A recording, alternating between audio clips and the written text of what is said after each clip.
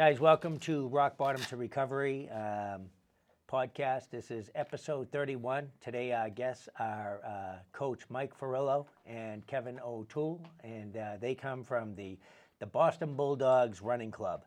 And I'm just going to read this real quick, Mike. This is a 501c3 nonprofit club established to provide an anonymous and safe community of support for all those adversely affected by addiction, those in recovery, their families and friends, the clinical community, and the community at large. So, Mike, you're the founder of the running club. And so tell us a little bit, how did you get started as far as, what age did you start picking up a drink or anything along those lines? Yep. So, unfortunately, I'll be 70 in a couple of weeks, so it goes way back. Way back. In the late 60s, I started smoking weed, and I grew up in Hyde Park, and at that time there wasn't a lot of drugs in the community, believe it or not. Right. And I think I was drawn towards drugs because I was a troubled teen. There was a lot of issues, and I wasn't doing very well in school, and I was hanging out with a bunch of people that were also struggling. So, we were always on the other side of the fence. Yeah. Getting ourselves in trouble, and I don't think any of us were really feeling that good about ourselves, and family members were always mad at us because we were getting in trouble. And then, weed came around. I didn't even put a second thought. Somebody said, let's smoke weed. Fine, let's smoke weed. What age was that? I think I was, I was probably 15. Oh, okay. And that was young for those days, from weed, it was really introduced very quickly to hard drugs. Mm-hmm. Hard drugs, heroin came in. How quick would you say was the time, say from 15 till when? Maybe it was 6 months. Wow, that is quick. I was just wild, impulsive, and just, I didn't put much thought into anything. Right. I just wanted to, I don't know what was going on with me. I just didn't, like any other normal teenager would have said, this is probably not a good idea, or let me progress slowly. My friends were doing it, the older kids, and there was kids from Rosendale, Hyde Park, and Mattapan. We would come together, and we started doing morphine and heroin, and before I knew it, and cocaine, and then I was addicted. I got addicted at a young age. Yeah. And how long did that last for? So, my family tried to intervene pretty quickly. I always say I wasn't really good at being a drug addict, because I was always getting myself in trouble. And what I mean by that is, some of my friends could develop strong drug habits, and I was just too out of control to even think about ways to get enough money to have a good drug habit. But my family found different places for me to go. They actually sent me to a place in California called Synanon. It was what's called a therapeutic community. They really don't exist anymore. Right. It was run by recovering addicts, and it was tough. They made you wear signs. They shaved your head. I escaped from there. Wow. What were the signs? What were they? Were they trying to shame you into recovery? Yeah, you're a punk, and if you did something wrong, you'd have to sit in a chair for like 12 or 15 hours. It was pretty brutal. And these were hardcore addicts that were living there. It was right in the beach in Santa Monica, California, and there were addicts from New York that, were kicking dope right on the floor. And, I even felt bad, well, I can't be like them, I was just so confused. I was trying to find a way to identify with some group. And anyway, from there, I went into a number of drug programs, and luckily, I think I was 22 when I finally went into treatment for the last time. Okay. And that's a whole story in itself. So you were, so what was it, say, from 15 to 22? Yeah, and I was in jail. I was locked up in mental hospitals because there wasn't that many drug facilities around. I was in and out of this one drug facility that was near Jamaica Plain. It was in Mattapan, and it was called DARC, actually, Drug Addiction Rehabilitation Center. And it was a great program. It was based on the self-help and the medical model. And you could walk in there. You didn't need money. You didn't need insurance. Yeah. And if you got kicked out, you could get yourself back in there. I spent 6 months there. And then from there, they had a halfway house. I don't think I'd be alive today if I wasn't able to stay there for that long. I needed it. So then when I got out, I didn't know what to do with myself. I think the most important thing that kept me sober is I refused to go back to my neighborhood where there were drugs. And I just never, it was really strange for me to start a new life. But I knew if I started hanging out with people that I grew up with, that I shot dope with, I would have never lasted. And I think that was really much harder for me than battling my addiction. What I mean by what was really hard for me is starting a new life. Yeah. Because I wasn't going back to my neighborhood. I had no identity now except that I completed this drug program. And I was lost, but it was a good loss. Like I was I was 23 or 24, but I was also developmentally, I was like a 15 or 16-year-old teenager. Well, who am I now? So I had to work on that kind of finding myself. Right. And that's where running came in. So you took yourself out of the environment. And I think that's huge. A lot of people don't realize is big. A lot of people don't have that opportunity, and they literally go right back into the environment that kind of got them into drugs in the beginning. And so, I mean, that had to be scary, obviously, because you're flying solo. Yeah. So kudos to you for doing that. I know Well, it's not... my parents moved to Revere, so I didn't have to go back to Mattapan, Hyde Park, Rosedale, Jamaica Plain, where I ran the streets there.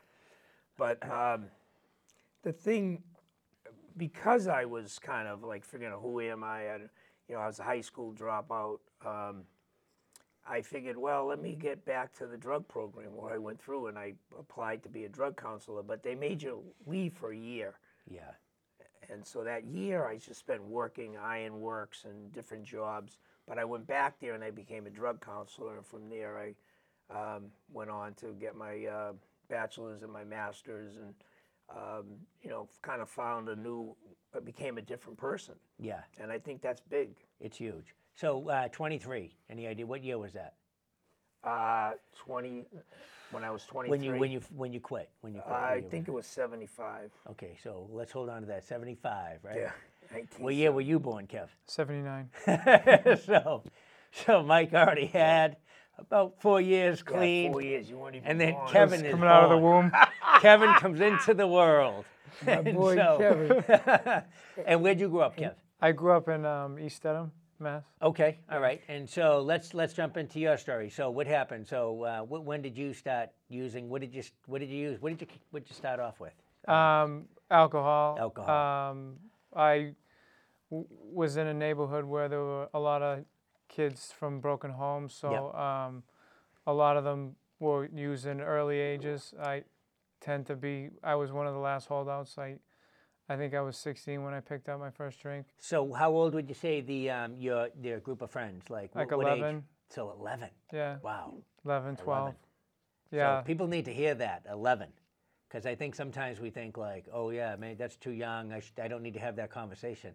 People need to have that conversation. Kevin doesn't lie. Yeah. So when he says the kids were drinking at 11, they were drinking at 11. Yeah, there were a lot of houses that were, a lot of the mothers had their kids young, and so they were partying themselves. And my parents were a little older, so when I went to those houses, they knew what was going on, and so they would ask me to stay away from them. And for the most part, I did in the beginning just because I had aspirations of getting out of that town and becoming more of an athlete, just like every kid, I wanted to be a professional athlete. Yeah. And you played sports? Yeah, I played football and baseball. Good at it? Yeah, I was decent. And then I decided to go to a Catholic high school that was kind of catered towards sports at the time. They were like a powerhouse in football, and they were grabbing kids from every town, like the Yeah. best kids, and putting them all in the same school, and then So they were stacking it. pretty much, Yeah, pretty much. Like the Hasselbeck brothers went to my high school, the ones Okay. that made the NFL. And Yep. So there was a lot of talent, you know, a lot of.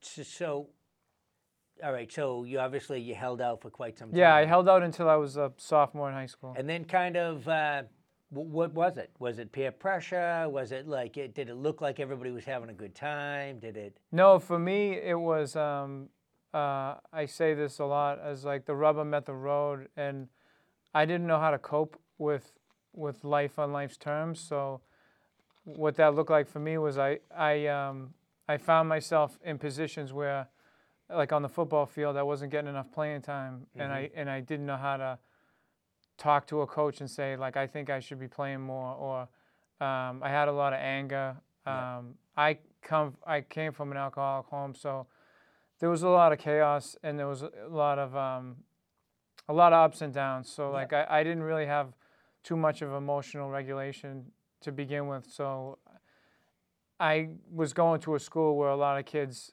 weren't coming from that background. Right. And I went to the public schools until the 8th grade, so I identify with a lot of the kids that did come from that background. So when I went to this school, it was a little bit like Mike, like I was all on my own, and I was trying like to an do outsider different kind of. things. Yeah. Yeah. And, you know, I think to a degree, like I sat in that too much, you know, like I was, like I said, angry, you know, frustrated, and instead of kind of expressing myself, I would go inwards and I would just stew on things. And what happened was eventually I made a phone call to a friend who I knew had a party every weekend, and I said, you know, can I come? And I went to the party, and it was like a celebration. Like everyone was waiting for me. And even when I walked through the door, I had this gut feeling like this is the wrong thing.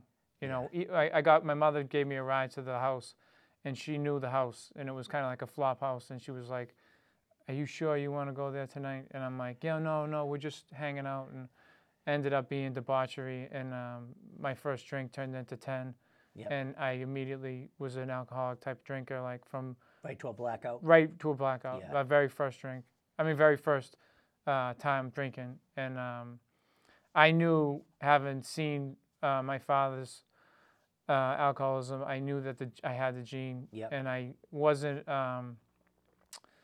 I wasn't oblivious to that. Like I was kind of very aware of that, but I had this thing in my. I got to a place that night where I felt like my brain had shut off, and thought I was having such a great time, and I got out of myself. Yeah. And so I thought, oh, this is a good thing. And then I always had that feeling like this is going to be something I have to address at some point. You but knew I would push all it along, off. kind of way in the back of your mind. Right from Jump Street, right from 16, I knew this is going to be a problem.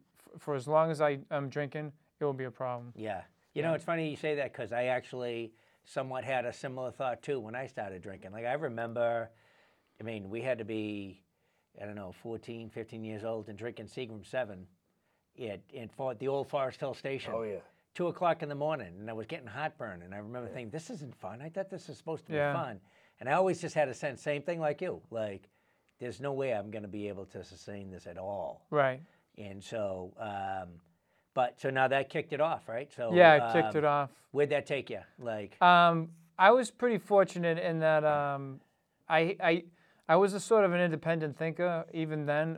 So I went to a few parties, and then I started to kind of see how it worked. Yeah. And I was like, I thought a lot of it was phony, and so I said, I was sporadic. I would go to a party one weekend, and then the next weekend I wouldn't go, and then I'd go 3 weeks without drinking, and then I would drink for 2 weeks on, So I was always sort of a spree type of drinker. So I was able to continue with school, but I ended up dropping out of all athletics because of my resentments. Yeah. So now I'm kind of lost as a 16-year-old kid. I don't have the structure of sports anymore. I don't know what I'm good at, and I'm just kind of floating and doing school. And school came pretty naturally to me, so I was lucky in that regard. So I went on to college. So you did well in school, even though you Yeah. were. So did you drink in? Obviously, it must have picked up at some point, correct? Yeah, I would say like college. My first actually night of school, I was taken out in an ambulance and had my stomach pumped. And Wow. it was like a real awakening. Like I had a real vivid memory of a kid saying, you know, do you want to come to this party? And I knew like I had classes in the morning, and I'm like, oh, what's it called? I should enjoy the college experience. So I had that like devil on my shoulder always talking me into things, and the real gut feeling was like, no, like, you know, this is not what you're here for, you know, like, but I listened to that, you know, other side, and then I was kind of really anxious and nervous, and I just drank and drank like way more than other people were drinking, you know. And What did you drink when you drank? that was that night was Captain Jack, So you was like hard liquor, Yeah, yeah. hard liquor. But I was a drinker that would just pick up anything. Like Yeah. I never really enjoyed the taste of booze. I just liked what it did to me, so I didn't care what it was. I would just pick it up. What do you think it did for you? It just quieted my mind, and I felt I'd get that glow, that buzz. Yep. But that buzz would be like short-lived, and then it would go into blackout. Yeah.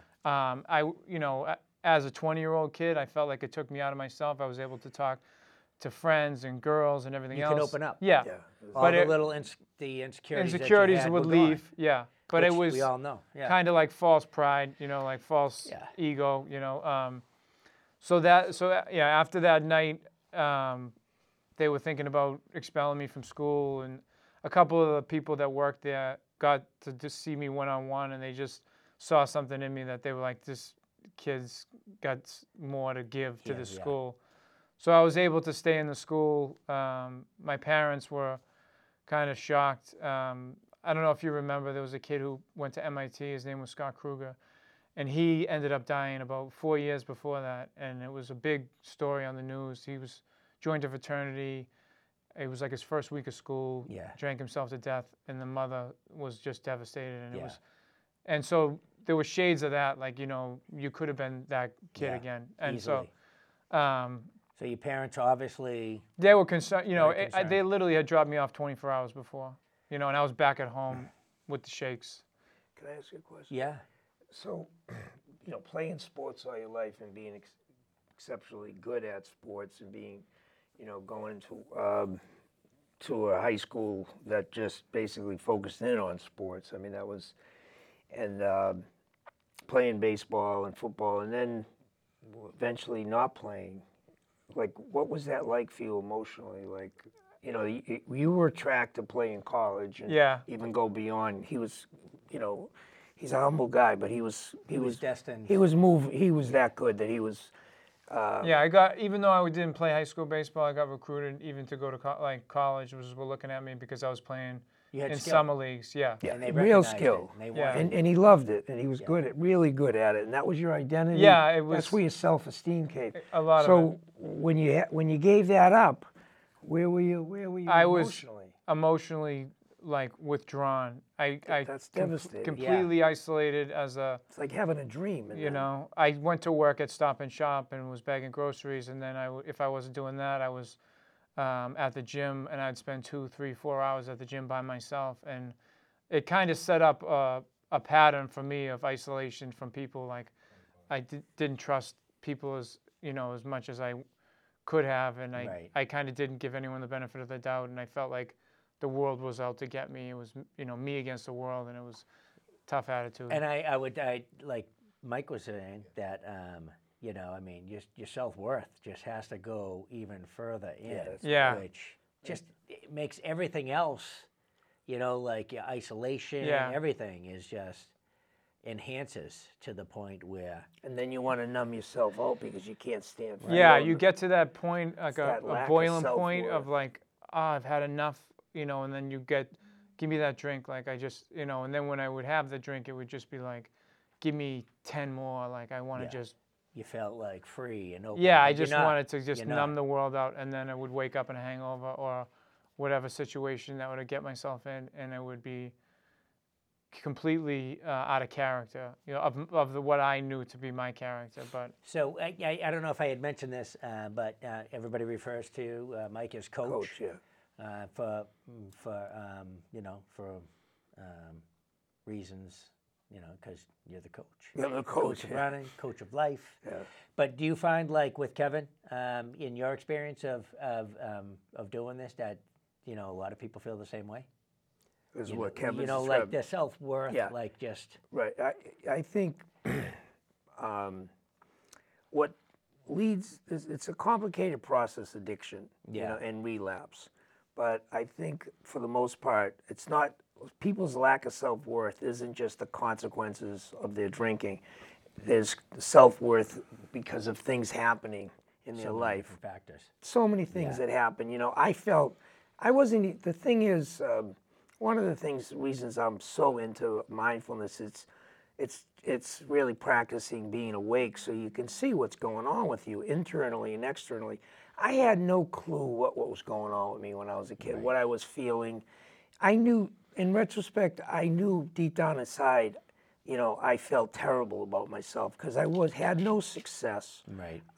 People were always looking down on me. My father was a famous athlete in Boston, a boxer, and I felt like he was disgusted with me, and I couldn't be like him. Right. He's, the guy was getting all this admiration, and I know your father, and I felt like I shamed him. Yeah. So those feelings of shame and lack of self-worth, I think, is such a big part of why people become addicts, and then once you become an alcoholic or an addict, then now you're feeling really bad about Right. yourself because of the stigma and because of the consequences. That's right. Now I just got a record, or now I just got myself in trouble here. And the self-loathing and self-hatred is just so deep. Well, even the things that you have to do to feed the addiction.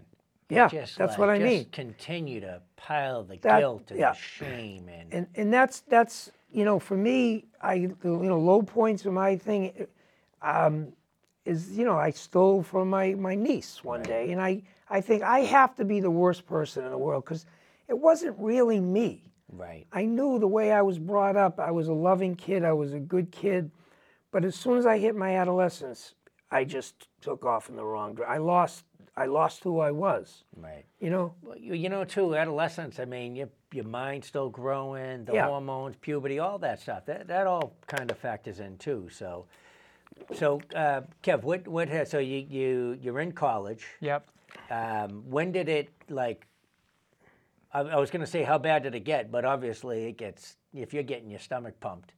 Did that kind of I wish it did. It gave me like a 2-week reprieve. Yeah. And I remember I sat with a counselor, and I said to him, "I'm never going to drink again." And he goes, "You absolutely will." And that really struck me. And I was like, walked out of there, and I'm like, he's wrong. 2 weeks later, the same kid that, invited me to the party had another party, and I was drinking again. Did you hear that counselor's voice in your Not head? at that time. No. I was pretty determined to drink that night. But That's good. But I found myself throughout college in sort of like a Jekyll and Hyde personality, like where I would study really hard and try to do good. And I was dating a girl who was not sober, but she wasn't an alcoholic. Yeah. So our relationship was totally different than when I would drop her off at a room. I would go find the guys that I knew drank the way I did, and I would just get messed up. And then it was this constant battle of like, why did I do that? I'm never doing that again. And like I at that point I was really confused of who my identity was, and it wasn't until I got out of college and I started to really have more run-ins with drinking, like being arrested for driving under the influence. And So you graduated from college? graduated from college, Okay. yep. All right, so you graduated The now. school thing that was always there. Yep. Um, And you did well? always did well, yeah. Yeah. It's just a gift. Like Yeah. I could study and I'd pass the test. So now you're out of college and the drinking continues? Yeah, Does it the get drinking worse? continued. It got worse because I wasn't happy with the choices I made in college because I felt like I was kind of people pleasing. I went to a school Yeah. because it sounded good, and I didn't know why I did it. And then all of a sudden I'm in real work in the real world.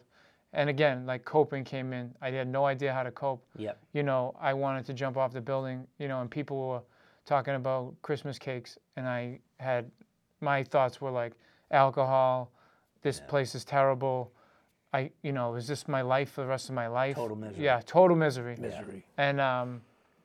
And that really continued on, unfortunately, for the next 10 years or so. Wow. So, how long? What's the total of your drinking? I started when I was 16. I put it down when I was 30. Wow. Okay. I had a brief relapse at 33. It was about 3 days. So before we jump into that, because I do Sure. like to talk about the relapse, what was it that you finally said, I got to stop this, and then you got into recovery? What was that for you? For me, I had gone out the night before. Actually, it was New Year's. I had turned 30. I'm born in December, so like for me, it was like, all right, it's the start of a new year. I'm 30 years old. Like I got to get serious about my life. I had stopped working in the field that I had been trained in, and I was doing a lot of construction jobs, under the table jobs, like just getting by. Yep. I visited a girl that I knew in college, and I was a complete mess down there. I was in Virginia, and I was a jerk, and I acted like a jerk, and you know, she basically wanted me to go home early, but my ticket wasn't till, you know, the next couple of days, so I said, I'm not leaving. You know, and I holed up in her house and just drank. Yeah. And then I came home, and it was like, all right, that's done. Like, and I've said that to myself 1,000 times. And I was living with a friend of mine, and we went out that night. Nothing different than a normal night, but I had all these experiences that night, and the next day we were kind of all up around breakfast, and everyone was telling me what I did, and I didn't remember most of it. You know, you smashed a bottle on the street, you punched some kid in the face, you tried to kiss a girl who had a boyfriend, and I was just like thinking to myself, this is not you. Like, and I didn't say it to those guys. I just said to myself, and I had been exposed to AA from the DUI. Yep. And I had been a little exposed to Alateen and Al-Anon. My mother would try to get us to go. Yeah. So like I wasn't unfamiliar with the program. And I think it was kind of the grace of God. Like I just said to myself, it was a Sunday. I said on a Monday, I'm going to a meeting by myself, no matter what it takes. And I ended up at a meeting, and the gentleman came into my life, and it just like, I like he said, I don't know where I'd be today if he didn't come into my life. So somebody was there to kind of help you along. When Yeah, you he decided was. to get sober. I consider him like he was like an elder statesman. He was almost 80 years old, Yeah. and he saw something in me that I didn't see in myself. And I'm not an extrovert by any means, so I was in the back of the room, and he just kind of put his hand on my shoulder and said, I know what you're going through. And I knew that he meant it. And he said, can you come back next week? I want you to be here. And for me, when I get invited like that, I feel welcome. And so I had the whole week, I just thought, this guy wants me to come back. I want to show up for this guy. And I showed up, and the funny thing was, I didn't get a chance to talk to him. And I walked out, and I'm like, you know, all these thoughts are running through my head. And luckily, I had given him my number the week before. He called me up, and it was like, I know I didn't get a chance to talk to you, but I knew you were there. And he's like, come next week. And That's like cool. it started a mentor type ship that I'll be forever grateful for his guidance. So, all right. So you had to go. How many years did you have clean and sober? 3.5. 3.5. So what happened that you ended up relapsing? Very common to like what I hear a lot in AA is like got away from meetings, got just a little bit disingenuous and said, you know, what's the point? You know, my attitude came back. The attitude when I was 15, 16 came back. And I started to bring, you know, that with me wherever I went. And so it wasn't just in AA, like I was miserable outside of AA, and I was just saying to myself, you know, I would say a lot, like, so what? You're 3.5 years, so what? You know? Yeah. I self-deprecating and not giving myself any credit and not allowing the guys that I had grown to like and know me in anymore, and started to push people away and isolate. And then I you know, it took me a while to pick up, but I was gonna pick up. Like it was probably 6 months in the making. So you pretty much stopped your self-care. Yeah, exactly. Yeah. Yeah, and I knew you kind of go in there. We've talked about that here on the podcast because it's so important. Like, I talk to a lot of people, and when they've relapsed, it's like, well, what happened? I kind of already know the answer up front, but I just want to hear it, and I want them to hear it and them say it. Is that, you know, I stopped doing the things that were keeping me clean and sober. Yeah. And I'm telling you, it's like, and I still get that voice in my head. It's like, I say it all the time. I'm repeating it. It's like a little voice just kick back. Yeah. You worked hard today, you know? And like you said, it's just there telling 3.5 years. It's like, so people need to recognize that voice and just basically tell the voice to take a hike. It's not just external, you know, stop with the self-care, going to meetings. There's also internally a process going on where you're kind of going into a state of delusion and denial. Like you're starting to, you know, just not take a look at what's going on with you. Right. You know, if you're depressed, you know, if there's something going on, you don't want to deal with it. Life. Yeah. Yeah. So you stop doing the work internally with yourself too, Right. you know, and then, well, in other words, you're just kind of going into a state of denial about what's happening. Like you don't want to deal with it. You start to get an attitude. And from that attitude of not wanting to deal with what you're feeling, the struggles you're having, goes into like, I don't need this, I don't want this, and then you pick up.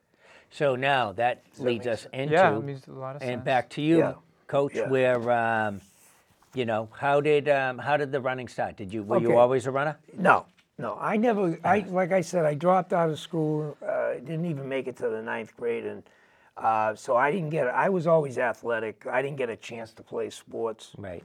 So when I was stickball, I played a lot of stickball. Do any boxing? Yeah, I did in jail actually. I was. They had. I think I was mentioning that to you. When I did that stretch at the House of Correction in Dedham, they had a ring there, and I was boxing. My How were father. you? Pardon? Were you good? Oh, Tiger Mike, they called him. Tiger Mike. But, you know, my father never wanted us to box. Yeah. My father wanted us to go to school, and his heart was broken that I dropped out. And he just would not let my brother or me box. And, you know, he just thought it was, you know, it's a tough sport. It is a tough sport. Yeah, it is. He made a lot of money and lost it. He fought, you know, 15 rounds, and you know he struggled as a fighter. It comes with the price. Yeah, and he didn't. He wanted his kids to be educated. Right. So I was excluded from that, which was difficult for me because I used to go to the gym down Front Street at North Station, and he trained Tony DeMarco, all the world champion boxer out of Boston, Joe. And, you know, he would make me sit in a corner while he'd be mentoring and fathering these and coaching these guys, you know, and that just fed into my stuff. But what happened with me is when I got sober, I found a way to get into college, and I was going to school, and I was working as a drug counselor, and, you know, I just had a lot of time and a lot of energy on my hands. And one day I went for a 2-mile run because the running boom was just starting to happen. Bill Rogers won the marathon. Yep. And I ran 2 or 3 miles. I came back and I said, geez, I feel good. Yeah. I didn't have that same anxiety. And there was a sense of better feeling after the run, during the opposed to running. And then from there, I just started running more and more. I started running road races. I joined a running club. Now I had an identity as a runner. You know, I started to feel better about myself. I wanted people to say, you know, well, you ran a marathon, you know. So I was motivated to do these things to get people's, you know, people to feel good about me because all my life I felt like people looked down on me. So I was really motivated to get approval and recognition. That's probably like my father got. So running played a big part in helping me cope, you know, mentally, and it gave me something to do, and it also helped me develop an identity. Yep. now I'm an athlete. I'm a runner, and I was pretty good. I ran marathons and I was pretty fast. And what's the longest you've ever run? Just the same marathon? Marathon. 26? I ran a bunch of many over the years. Obviously, I'm sure Boston, correct? Yeah. What else? Where else? I ran in Venice, Italy for the Nice. American Liver Foundation. I ran in Rhode Island. I ran the Marine Corps. I ran the New York Marathon. That was my first. It was very exciting to have something that I could do and have a goal and learn discipline and focus, and especially being always challenging myself. Like here I am in college. I'm an 8th grade dropout. And then, I get my degree from there, and BC gives me a scholarship. I'm at BC, and I didn't feel like I fit in, and it was very, very hard for me, to learn the basics, to just stay there. And I wasn't going to leave, and I wasn't going to pick up drugs. So I just had running. I'd go out for a good 11-mile, 10-mile run when I was feeling insecure or didn't feel like I fit in or was having struggles academically. Running was a refuge for me. Yeah. It was an alternative for me not to get angry and act out and not to go back to drugs. So running played a big part in my recovery. So how did it come into, how did it become the running So what club? happened was many years passed. Now I got my social worker. I'm an LICSW. I got a private practice. I live in Brookline, and I got my son who's, doesn't know anything about that world. He's a lawyer now. And I felt really, fortunate in my life. And I actually missed, I missed, it's hard, I didn't miss the drug world, but I just kind of missed my neighborhood, sort of metaphorically speaking. So one day I decided that I wanted to volunteer at different drug programs like the Hope Found, a Pine Street Inn stabilization program. I went there, I told them about my idea of starting a running club up, promoting wellness, and I would go there every Saturday for 8 years, and I started a running club up there, and I had the guys run, we'd run road races, I had them running 3 or 4 times a week, and I just enjoyed being with them a lot, and I enjoyed helping them a lot. Yeah. And a lot of the guys that did run with me were athletes, like Kevin. Yep. And they were there for between 6 weeks and 8 weeks or 12 weeks. And so, they'd look forward to running or look forward to me coming. And so, I was recognized by the Patriots and the Celtics for all my volunteer work. And I just wanted to expand it. And then I started the nonprofit and it became the Boston Bulldog Running Club. And how long's that been up in? 3 years. 3 years. I'm very proud of the fact now that, Billy, we got a chapter, we got the one in Cleveland Circle, we got one in Plymouth, we got one at the Divine Recovery. Yep. We're going to the Osterguy High School on Wednesdays. Willie. Yeah, Willie and Osterguy, yeah. Kevin's the coordinator there. He goes up there every Wednesday. He started running with the guys. And now I'm at... Yeah, go ahead. Yeah, so, and then I'm at we started the Italian home for children because I want to get the kids their kids are taken out of their home. They lived there for a number of years. Yep. And we started the Junior Bulldogs because I want to be able to connect with these kids when they when they become teenagers, obviously because of what they've had to deal with and the genetics, they're susceptible addiction. So now we got that. So I'm really proud, and it's a lot of work. Yeah. My wife and I, we do this. We don't get paid, and but we're doing great. And the thing that really excites me too is I started this thing called the Full Circle program. I want Kevin to talk about it more than me, but once you set up a goal, like maybe you can talk about your Full Circle 1. And once you complete Full Circle 1 or Full Circle 2, then you're eligible to be able to go into the inner circle of the Bulldogs, which means you start going out and you start promoting the Bulldogs, or you're responsible for a chapter. Like Kevin is responsible for working at Osterguy, going there every Wednesday and talking to the kids and running. And I'm able to provide a stipend for all the people that complete the Full Circle that are out there working for the Bulldogs. and Kevin's doing that. And he's here with me today. That's excellent. So And now he's going to be running, going to Bournemouth Hospital once a month to talk to the kids, the people in treatment there. So, how did you get involved with the running club? There was a guy that I knew in AA, this guy Jack, and I knew that he was a runner. Mm-hmm. I didn't know much about him. We had just kind of had mutual friends in AA. I had kind of done some running on my own a couple years before, and I found it, like Coach said, after a couple miles, like I felt my headspace was better. I felt like, in addition to going to AA meetings, I was doing something physical that felt good. I mean, for me, I didn't come from a background of running, so I just put the sneakers on and ran and put the music on, and it was good for me. Yeah. You know, I kind of tapped back into my inner athlete, and slowly but surely, like I went and did some road races on my own, and got some confidence there. And then I kind of had some depression, and I just hit a funk, and I knew that this guy Jack had also experienced depression.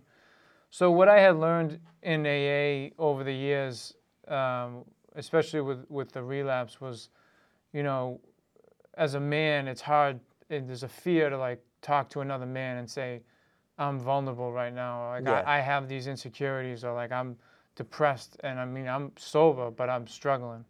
And so I had to walk through that fear, and I contacted Jack, and I told him exactly what I was going through. And he said, let's start running. And we kind of did it on our own for a bit. But then he said, like, I want to introduce you to this guy. Mm-hmm. You know, he's dynamite coach. And this program, I think, would be perfect, like, for you. And I just had to trust in that he had my best interest at heart. And so I ended up coming to Cleveland Circle, kind of staying in the background a bit. Like, that's my MO. Mm-hmm. But Coach found me out and immediately made me feel welcome, immediately made me feel part of this organization. Yeah. And like I said, for me, when I'm invited to something and I feel like it's genuine, I give my all back, because I feel like if I'm going to get your energy, I'm going to give you my energy. So the Full Circle program is something that Coach came up with, and I think it's dynamite.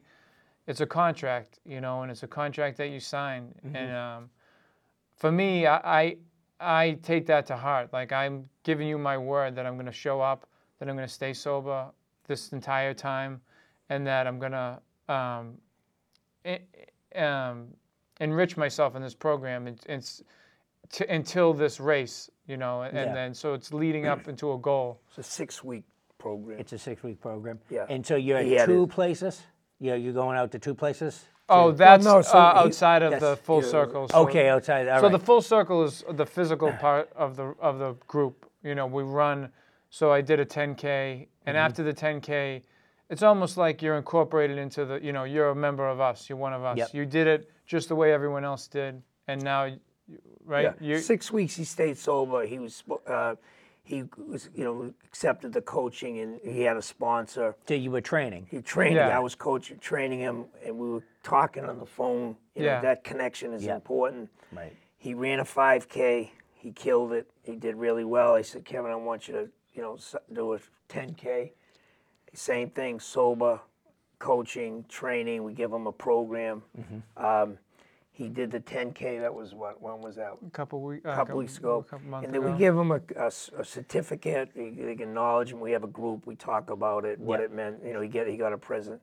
And now, you know, he's at a place where he's really a significant and big part of the Bulldogs. Excellent. You know, he's out there giving back. Right. And, which is huge. And that's important. Yeah. Go ahead. No, I just I find that, you know, the more I give back, you know, speaking at a commitment or coming to do a show, radio show, like, it's just my way of saying thank you to gratitude, you know, and having gratitude for staying sober, being sober, and then having something like this that came into my life, really, you know, the grace of God, like, it's just, you know, I had never even heard of the Bulldogs, never heard of Coach Mike, never heard of anybody. And now there's so many people in that group that know my first name, that know my Well, so- personality. Like it makes a big you Become connect part it of the to family. people. We have Yeah. we have a softball game Monday. We're playing against Gavin. They socialize. They go to meetings together. Yeah. And it's interesting you brought up that fellow that saw your potential. I saw the potential in him Right. as a human being. Yep. We spoke the truth. Like the minute we connected, we both spoke the truth to one another. I saw his potential as a human being, and as someone that could take care of himself and give back. Now he's working towards Full Circle 3, which means he's running a half marathon in Lowell. Wow. So it's being able to continue to show up, continue to put the effort into whatever goal you have, and continue to give back. And it's that cycle. So the 3 steps that I love to talk about in the Bulldogs. The first step is what I call self-leadership. And we talked about this when I first met you, Billy. Right. You got to put effort into getting better, whether it's mentally or your addiction. Even when your mind says you're not worth it or it's too hard or, you're so habitually conditioned to just out of fear, move away from what's difficult and not try new things or stay with it. So effort is the first thing, self-leadership. Second thing is transparency. If somebody is in the program, it's important for them to start practicing looking at themselves, being honest, asking for help. And then the third is the giving back. If somebody is in the Full Circle and they complete 1, 2, 3, or 4, I had somebody who completed Full Circle 4, which happened to be a marathon for her. Right. And they relapse, but they start from Full Circle 1. They come into the group, they acknowledge they've slipped, because if you're going to start coming back to if you're in the Bulldogs and you're lying, if you really, so you have to come clean. I relapsed, Yeah. I'm starting all over again. And to see people come back and get love and support because they have so much shame, Right. to say, hey, you just slipped. And now we got people who were up to 4 or 3 relapsed, because relapse is what can Yeah, happen. And now happens. they're starting all over again. And when they complete Full Circle of 1 again, it's almost like there's so much love and support, and the person just feels so good about themselves that they came back. Right. So That's the coming excellent. back, and if somebody relapses, we stay connected to them. I try to reach out to them if they're sectioned or if they're in jail. That connection is important. The heart of the Bulldogs is the relationships, is the support that we give one another. That's the heart of it. Is just being a community and having relationships with one another. Right. Like right now, it's the truth. I don't know. I haven't. How many months? 5 months. Yeah.